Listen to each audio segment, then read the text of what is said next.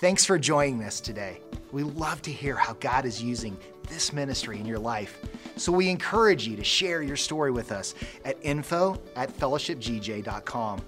Also, if God is using this ministry to impact you, we want to encourage you to partner with us financially. You can do that online at fellowshipgj.com. Pick the giving option that works best for you and help us continue to bring the message of Christ to our community and beyond. Again, thanks for joining us and enjoy today's message. Well, Fellowship Church, good morning. If you're wondering about the ladder, I'm going to do some electrical work up here in a little bit. But no, I'm very excited about today. I'm excited about this message. I believe it's a classic message. I believe it's one we've looked at before, but I believe it's timely for today. So I want to make sure that you're with me. So go ahead, elbow the person next to you. Tell them this one is for you today. This is for you.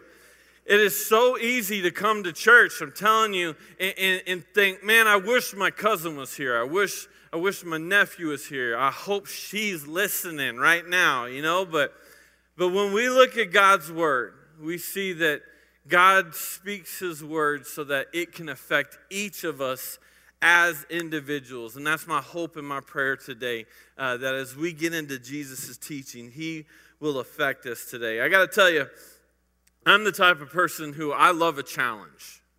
It doesn't matter what the challenge is, I love it. But I don't like things to be easy. I like difficult things. That's why I like to go hunting. I like to go out on hikes. I like to go out on a run because it's a challenge. I know what you're thinking. You're like, you don't look like you run a lot. I do like the challenge of a run, but I also like the challenge of an eating competition. So that's why you get the mix that you get here.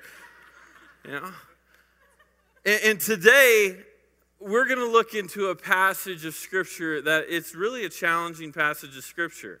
It's a famous passage of Scripture. It's found in Matthew chapter 5, where Jesus is teaching the Sermon on the Mount. And in this Sermon on the Mount, he begins to show us that the way that he looks at the life that he created for you and I, the way he expects us to follow him is a challenging flow. In fact, it's an upstream flow. I can remember several years ago, I read an article in an outdoor magazine, and the article was all about the best kayak adventures or canoeing adventures in the U.S. And many of the rivers that were talked about were back east, but it talked about the fact that there was a lot of people that do certain rivers over and over and over again, and they've never got the full experience of how great the river can be. And this article talked about the fact that if you really want to get the best experience on a kayak trip, it says that you need to get in the water and turn upstream and begin paddling upstream. And it started talking about the fact that, yes, of course, it is much more challenging. It's much more difficult, but there's so many more benefits that come with it because you're going to see the river in ways that no one else sees the river.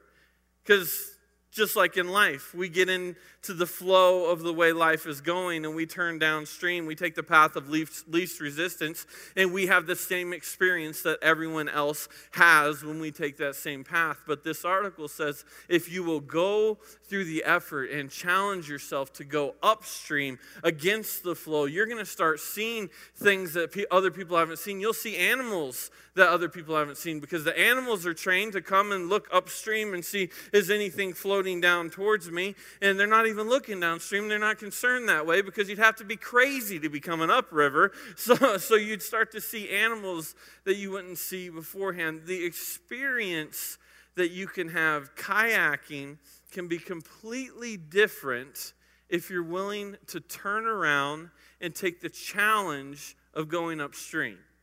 And we see that Jesus shows us that this is his plan for our life. That the world would just go along with what's easy, but he has a plan for us where there's some challenge involved. And the challenge would be that we live life a different way, a way that he created us to live. And in doing so, it's the type of life where we're going to have better experiences, we're going to see more, we're going to have more adventure, but it's also going to be shocking to the world around us. The world's not going to understand when they start to see that we're living life a different way. Because being a follower of Jesus means that you're following him against the flow. It means instead of just being a person who goes through a pattern of sinning and making mistakes and failing and then coming back to God and apologizing, I'm so sorry, God, and then sinning again and then I'm so sorry again, he's saying there's a different way. Instead of just constantly sinning and then apologizing, you could start following me a different way. Instead of being a husband who you hurt your wife's feelings every week and you frustrate her and you let her down and then you come with roses every week and you're buying her more stuff and buying her more jewelry. There's a different way. You could just live a life in a way that's a little more challenging, but you could start to live your life in a way where you're not just constantly going with the flow and hurting people over and over and over again. So we see that in Matthew chapter 5, Jesus starts to teach us what it looks like when we follow him, and we follow him in such a countercultural lifestyle that the whole world's just like, I don't even know what to do with that. That's weird. Why do you act that way? I mean, how could you live life that way? I can remember one of the most clear memories I have of seeing someone react to someone living life a different way. It was a story I've shared with you before, but it cracks me up. A story that happened about 13 years ago. We were at Outback Steakhouse. Rachel was in the car seat still, so this was a long time ago, and my parents invited us on a Saturday to go to lunch with them at Outback Steakhouse, and I'm like, okay, we'll go. I'm in flip-flops and shorts. Well, my father just finished a funeral. So he is in a very nice suit. He's got his tie on. They're already at the table waiting for us when we show up. We get there, and we're only there for a brief moment when the waitress comes to our table and asks Alma and I, what would you guys like to drink? We're like, well, I'll take an iced tea. She goes, okay, and she turns around to leave the table. When she does, there's another waitress holding a tray full of food, and on the edge of this tray is this huge bowl, not just like the side dish bowl, a huge bowl of ranch dressing. Like, for one, I don't even know who orders that. I mean, like, what is your addiction to ranch dressing that you need the big bowl? But here it is on the side, and there's this, like, little wobble there, and she jumps back, and our waitress, ah! And it's, like, in slow motion, it rolls around, and then it falls off. And now, in that brief moment where it's falling off towards the floor, we think all is clear. We're good, right? No problem. It's heading towards the ground. And I don't know how it happened. You could not do this again if you tried 1,000 times. But for some reason, the way that the bowl hit the ground on the side, it flipped. And when it flipped, the bowl stayed on the ground, and this like baseball-sized glob of ranch dressing flies through the air, and we're all ducking. Amelie's covering up Rachel. My mom kind of backs up against the side. I see it coming in slow motion and beautifully, like God was in heaven planning this to happen. It landed perfectly right in the middle of my father's head. Now, I got to tell you, for just a brief moment, the entire restaurant, silence. And then Alma and I couldn't help it anymore. Look at you. This poor waitress, she already has tears running down her face. She is so scared. She knows she's going to lose her job. She's just so messed up. She starts crying, stop laughing. Please stop laughing. I'm so sorry, sir. We'll fix this. I'm going to go get the manager. I'll run to the back. He'll clean your suit. I'm so sorry. And she's just freaking out. And my dad is there. And we are just laughing so hard. And the thing is, this waitress has lived in a culture her entire life that if you make a mistake, you're going to pay for it. If you fail, if you don't do something just right, there's going to be a punishment. You're going to have to pay for it for a while. You're going to have to re-earn respect. You're going to have to re-earn trust. It's going to take you a couple steps backwards. And I remember that it was in this time, in this moment, that this woman throughout this dinner started looking at us going, what is so different? What is so strange here? Because the flow of our culture is going in direct opposite direction than the way that this man is now treating me right now. Because he could have been cruel. He could have demanded so many things, but he sat there, he smiled, and he said, can I get a napkin? And we see in Matthew chapter 5 that Jesus begins to teach us as a follower of Christ that he has some expectations for us. That he says, this is what it's going to look like if you're going to be one of my followers. I want the best for you. I want good for you. And he starts speaking, Matthew chapter 5, verse 1. It says, now when he saw the crowds, he went up on the mountainside and he sat down. He was on the mountainside. That's why they call this the Sermon on the Mount. See, it's real hard to figure out there. And his disciples came to him, and he began to teach them, saying, blessed are the poor in spirit. And I want to pause for a moment and tell you this word blessed. I think that we can kind of mix this up a little bit of what it actually means. If you go all the way back to the Greek, it's deeper than just the word blessed. In the Greek, it's the word makarios, and makarios means fortunate. It means happy. It means blessed. And I know some of you've seen this before. If you've gone to Hobby Lobby, you've probably seen a poster of this teaching before, all the different ways that Jesus tells us how to be blessed. But if we take it all the way back to the original language, it can be transliterated as saying, if you want to live a happy life, you do these things. If you want to have a fortunate life, you do these things. If you want to have a blessed life, this is the type of life of a blessed person. He's teaching now very counterculturally. He says, blessed are the poor in spirit, for theirs is the kingdom of heaven. Blessed are those who mourn, for they will be comforted. Blessed are the meek, for they will inherit the earth. Blessed are those who hunger and thirst for righteousness, for they will be filled.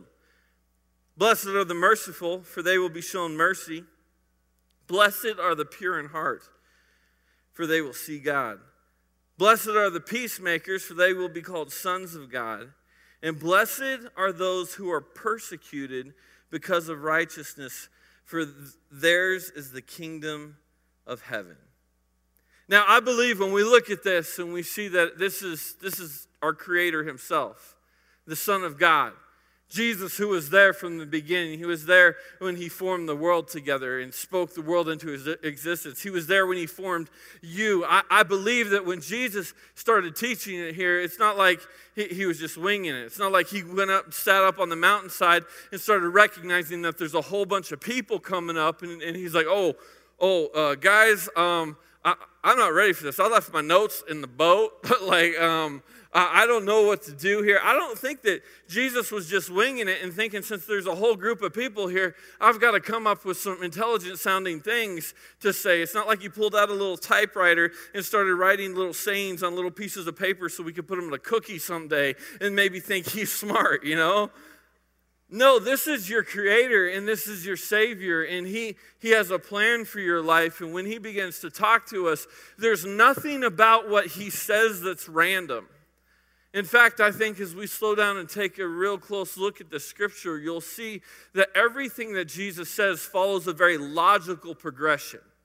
That if you want to have a happy life, a fortunate life, a blessed life, then there's going to be some steps involved. And as you take these steps, it's going to bring you closer and closer and closer to who God created you to be, so that you could live the type of happiness and blessed life that He ultimately wants for you. So I want to take a little time that we have together this morning and look at these 8 steps. There's 8 things He says to do, and see the progression that takes place.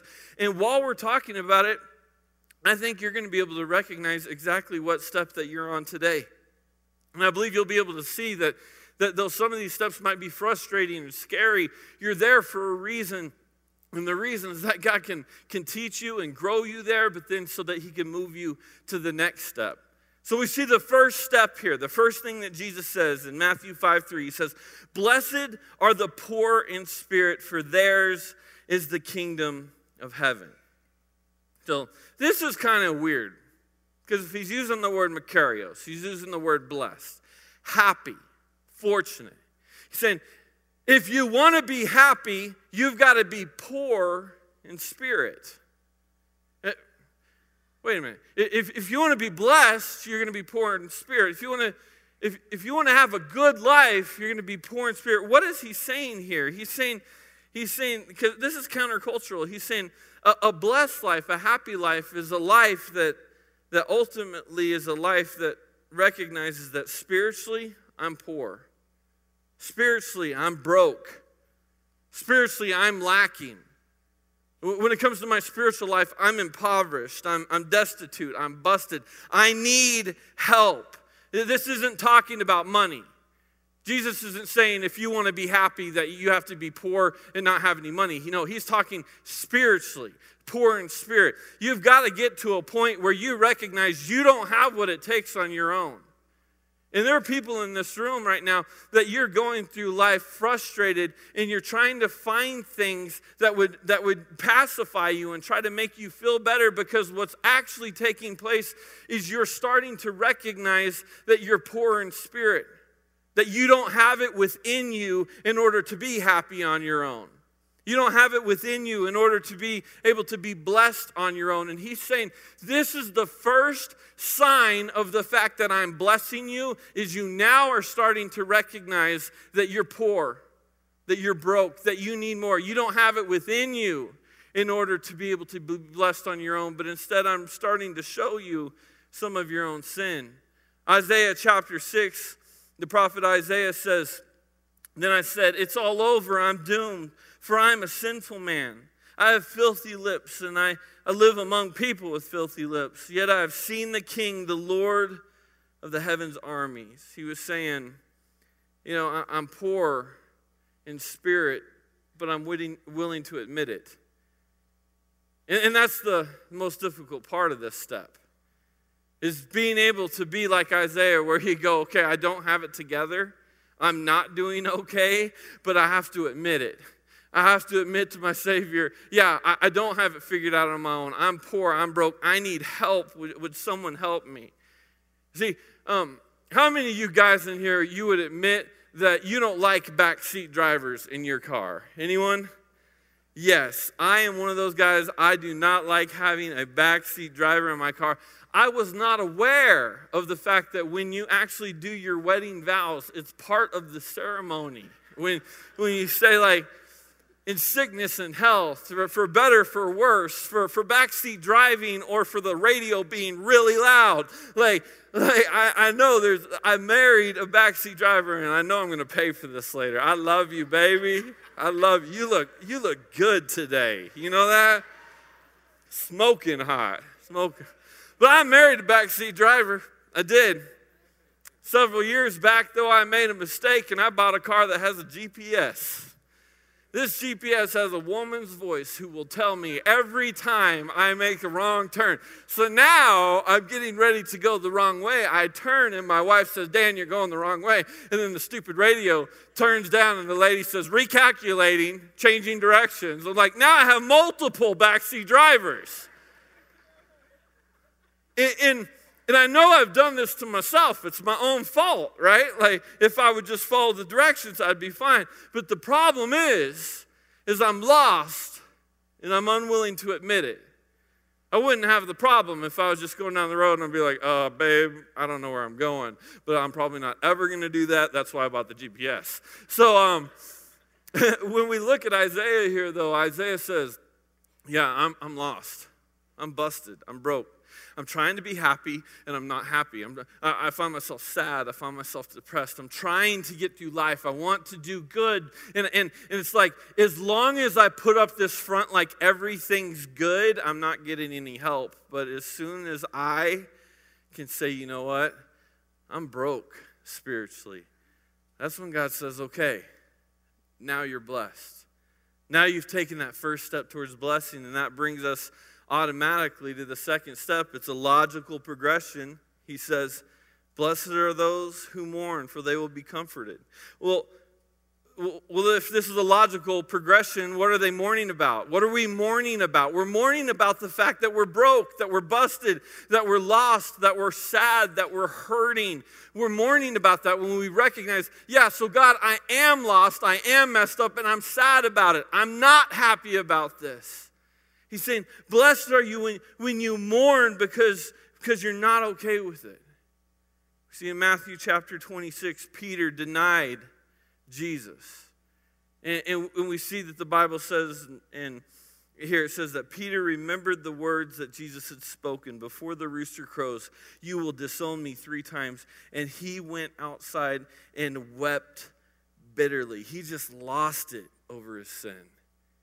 He just lost it. I wonder, have you ever been at that spot? Are you there now where you're mourning over your sin? Where you're just losing it? You're laying in bed at night just crying, God, I'm so sorry. I don't want to do this. I don't want this same pattern anymore. I can remember as a kid, I was probably 6 or 7 years old. I had one of those nights where I couldn't sleep at night. And I'd wake up and I'd remember all these things I've done wrong. So I'd go wake my parents up in the middle of the night. They're, Dan, is everything okay? I'm like, yeah, I cheated on a test at school. And I lied about this. And I took that stuff from Mindy's room, and it was actually me who lit Mindy's Barbie on fire. I had all these things, and I was weeping over my sin. I was mourning. And I can tell you, it wasn't just a kid thing. I still do that. I don't call my parents in the middle of the night anymore. That'd be weird. But do you have those times when you're like, okay, I recognize my sin, and I'm mourning over my sin? The Bible says that Peter wept bitterly over his sin. The Bible says, blessed are those who mourn. That's the second step. The third step comes in the very next verse. It says, then blessed are the meek, for they will inherit the earth. This might seem like it's a little bit out of place because I think I had an earlier definition of meekness in my life where I would think weakness, I think Barney Fife, like you have the bullet, but keep it in your pocket, right? Like you're powerless, right? I had this idea that weakness and meekness were the same thing, but if you look into what the word actually means, meekness means bridled strength. It's the same word for a bit in a horse's mouth. He's saying taking all the power and all the strength that a horse has and putting it under control. And when you put it under the control, then the master can control the horse so that the horse isn't going to run around and hurt himself with his own strength. But now the horse can be guided because of meekness. Now, if you see the progression, you see that there's a progression of I was far from God. I was poor spiritually. I was destitute. I was broke. I was impoverished. I started mourning over that sin. But then there comes this step of saying, God, I need to hand the controls of my life over to you because as long as I try to power through it, I hurt myself more. And that's what a lot of us do. Right? We say, if I could I'm just going to get stronger and I'm not going to mess up here anymore. I'm not going to smoke anymore. I'm not going to get on the internet and look at those sites anymore. I'm not going to drink so much anymore. I'm not going to flirt with that person at the office anymore. We just think if I can just get strong enough and powerful enough, then I won't have these problems anymore. But Jesus says that blessed is the person when you finally realize you don't have the strength within yourself, and it's time for you to turn the reins of your own life over to your Savior. See, the first 3 steps in the Beatitudes, the first 3 steps here on the Sermon on the Mountain is Jesus giving us a game plan of how you and I come into a relationship with Him and how we get saved. You say, God, I'm a sinner, I'm messed up, and I'm not okay with being a sinner. So God, would you please take control of my life? Would you grab the reins of my life because I need you. I need you, God. I need you. And that brings us to the fourth thing.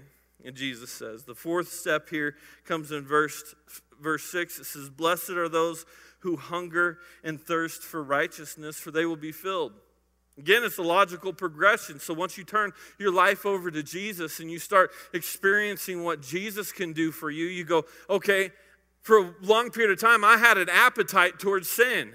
I had an appetite towards doing things my own way. And in doing that, I was sick all the time. I was hurting all the time. I hurt other people all the time. But now I'm starting to experience the fact that Jesus' righteousness is coming out of me, that He's blessing me, that I'm happy, I'm joyful, that the fruit of the Spirit's coming out of me. And now I'm hungering for that. I don't want that junk anymore. I want what God wants for me now. And He's saying, blessed are you when you get to the point where you're like, I don't want anything else. I want righteousness now. If you've ever been on a diet for a long period of time, you recognize that there are things that you used to love all the time. You go through McDonald's and you would eat the cheeseburgers and the fries and you loved it. You had a hunger for it, a craving for it. But if you eat healthy long enough, your cravings will change. And you'll start to crave the healthy food and the salads and the chicken and the salmon. I've never experienced that, but that's what people say. Right? You start to crave it. You crave the good stuff. And Jesus is saying, okay, in this progression, the more you experience following me, I'm going upstream, I'm going against what the world does. The more you experience following me, there are things that are going to change on the inside. You're going to be spiritually broke. You're going to mourn for that. You're going to turn the reins of your life over to me, and you're no longer going to want what the world has. The first 4 steps here are the preparation steps in becoming a follower of Jesus. Then the next 4 steps we're going to look at are the presentation steps. So first we're being prepared on the inside. It's all internal. These next 4 steps that he talks about, this is how you show that you're a follower of Christ to the rest of the world. This is external. The rest of the world's going to start to recognize that you're my follower because of what happens next. And he says in verse 7, "Blessed are the merciful, for they will be shown mercy." Blessed are the merciful. Isn't it interesting that the very first outward step we take, being a follower of Christ, is to show the very thing that we just received from God?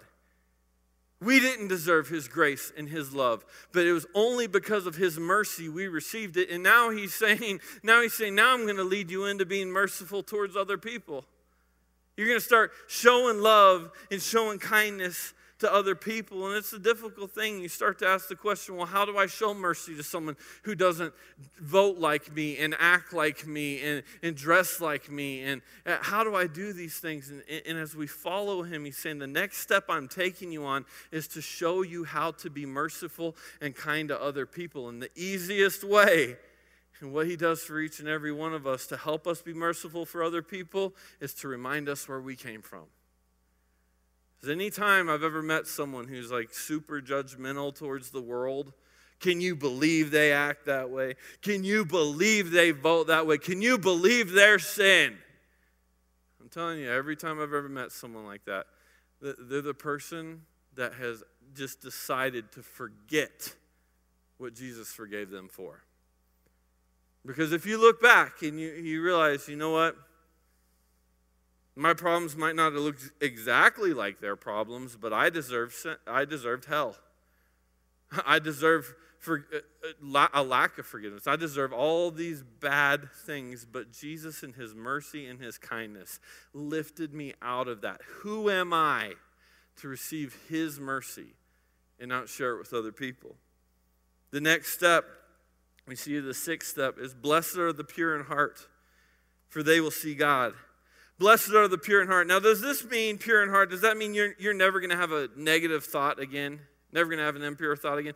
Absolutely not. That's not what it means. Otherwise, the Bible wouldn't tell us that we have to take captive every thought, if that's what it means.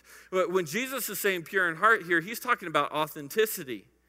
He's talking about sincerity. He's talking about, are you real or are you a hypocrite? Are you putting a mask on to try to look a certain way as opposed to being authentic to what's really going on in your life?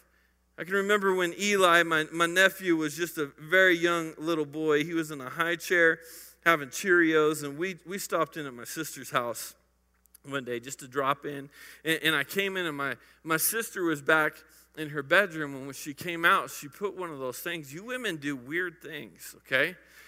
She put one of those green masks on her face because it's like some facial thing that these green masks, it makes you look pretty, apparently. So she comes out, and my response right in front of Eli was, "Oh, dear God," right? Well, apparently that wasn't good for Eli because it set him off. It freaked him out. He was scared of his mom now. And the whole time he's looking at her, he's like trying to eat his Cheerios. And he put his Cheerios back down. He's looking at her like, who is this monster that just came in my house? You know, it was like really freaky. And my sister's like, thanks a lot, Dan. This is real helpful. I'm like, I didn't put that junk on your face. You put that junk on your face, okay? So don't be mad at me. But Eli's looking at her, and she's talking to him. Eli, it's Mama. And she picked him up, and he's leaning back like, ah! And I can remember he starts poking her face. He starts like poking at, like just poking. And he was poking because he wanted to know, is this real? Are you really my mom? Is this real? What is this? And really I can tell you that, guys, we live in a world, we live in a culture who's poking around to find out if we're real. And we're living in a culture that can see the mask. We're living in a culture that sees that we put stuff on and we try to cover things up, and they're going, wait a minute, is this real? Is this really who you are? Are you authentic here? Is this pure? Or is there something else that you're covering up right now? And I remember just like Eli was going, I don't know about this. This doesn't seem right. There's a mask here. This is strange. And my sister was having to explain to him, it's just a mask. It's just a mask. Well, the Bible says, blessed are the pure in heart, for they will see God. So clearly in Scripture here, the Bible tells you, if you're wearing a mask, you won't see God. It's only when we get authentic and we say, I'm going to take off the mask. I'm going to stop acting like I got it all together. Because after all, it's Sunday. We showed up, I got my Sunday best on, we're happy, we're here together, we're looking good. And we tell our kids, shut up, don't you get in a fight when we're in church here, we're going in. Bless God, we're doing good today. Bless God. Yeah, we'll come in the back of the church. How are you? I'm just doing, God is blessing us, it's awesome. Your wife won't even look at you because you're being so much of a jerk in the car on the way here, but bless God, we're doing good. And we put these masks on, and we go, why can't I see God? Why can't I tell what's going on? Why can't I want to know what he wants me to do in my life, but really no one's going to accept me if they know I have my problems, so I've got to put up this front. I've got to cover it up, and if I can appear like I got everything together, then somehow I'll be fine. And the Bible says, blessed are the pure in heart, for they will see God. And I got to tell you guys, that's what I love about this church. So many of you love about this church is, in this church, we don't respect the idea of putting a mask on to try to make it act like you got it all together. But we're real with each other.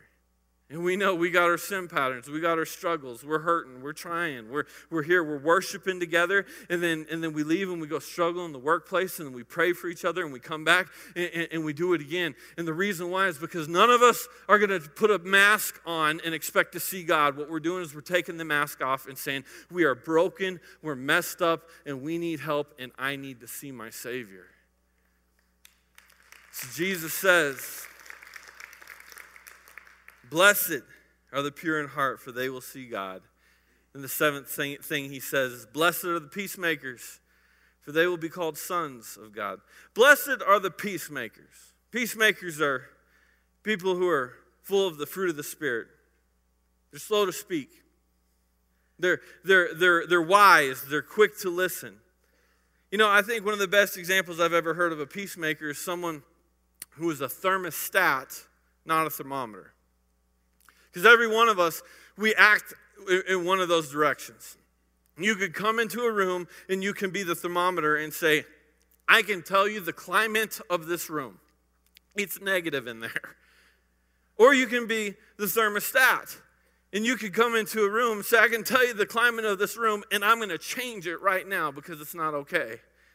That's the peacemaker. And I think every one of us, we know some thermostats. And unfortunately, it's a lot easier to point out and recognize the thermostats that are doing it the wrong way, right? You know the person in the office where it's like, man, everyone's happy. It's a good atmosphere in the room. They come in the room and it's like, whoa, right? Like, you don't want to be that type of thermostat. Jesus is saying, no, be the peacemaker thermostat. Be the person who, when the conversation goes negative, no. We have a God who loves us, and I see things differently, and our economy's coming back, and we're going to love and hope for these people. And yeah, they're making bad decisions, but we got their back. We have got to be the type of people who, instead of just pointing out the problems for people, we become the advocate for them, and we pray for them. Jesus is saying, blessed are those peacemakers. See, there's this progression that's going on. Jesus is saying, like, when you start off at church, when you start off in a relationship with God, it's not like you say, you meet God, and he goes, okay, what I want you to do is become a peacemaker. No, that's not what happens at all. In fact, Jesus starts us on a journey. So let's review the journey so far. We'll look at the first 7. We see there's some steps that take place here. It says, blessed are the poor in spirit. Blessed are those who mourn. Blessed are the meek. Blessed are those who hunger and thirst for righteousness. Blessed are the merciful. Blessed are the pure in heart. Blessed are the peacemakers. And then blessed are the persecuted.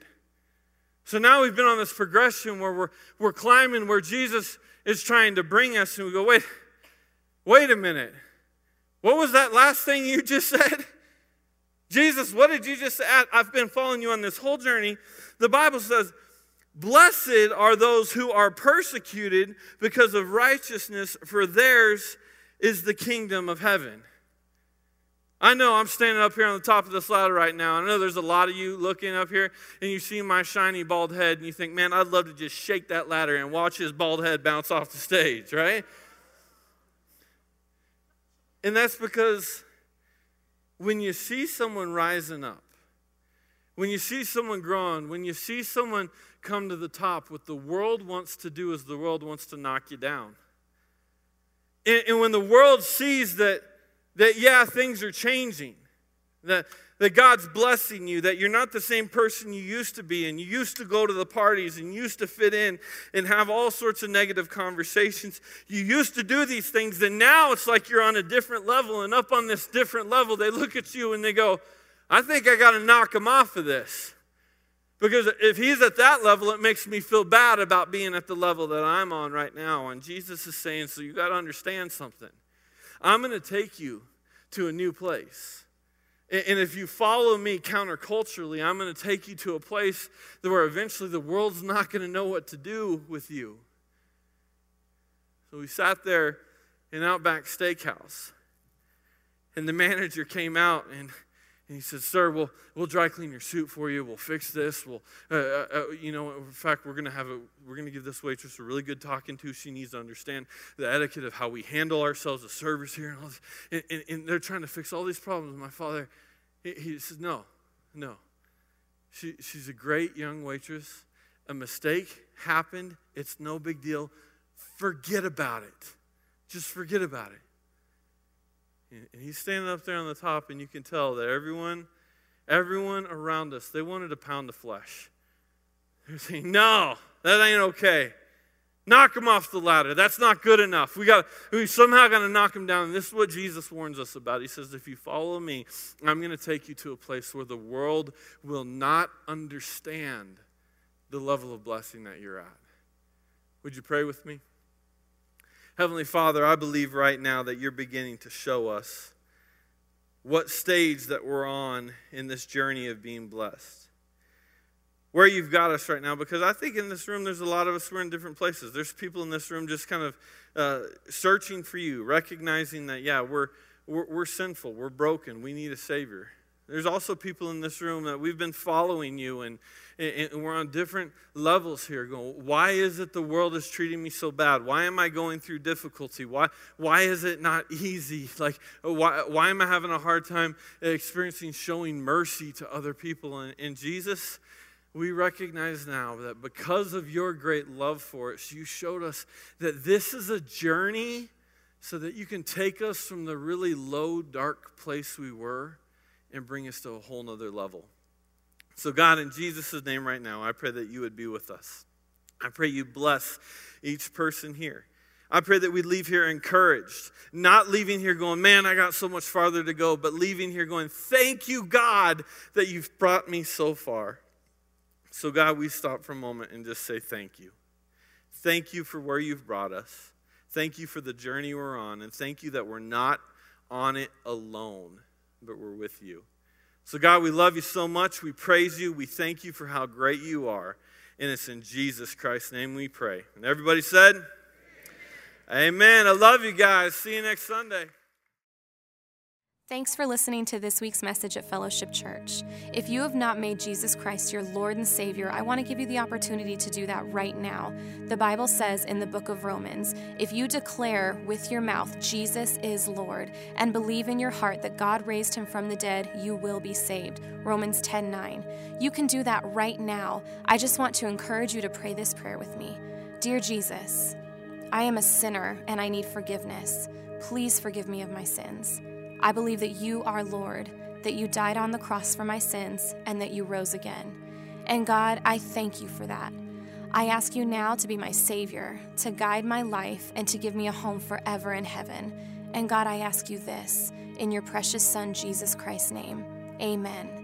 If you just prayed this prayer for the first time, or if you need prayer, we would love to hear from you. You can contact us at 970-245-PRAY or at prayer@fellowshipgj.com. Thanks again. We hope to see you next week.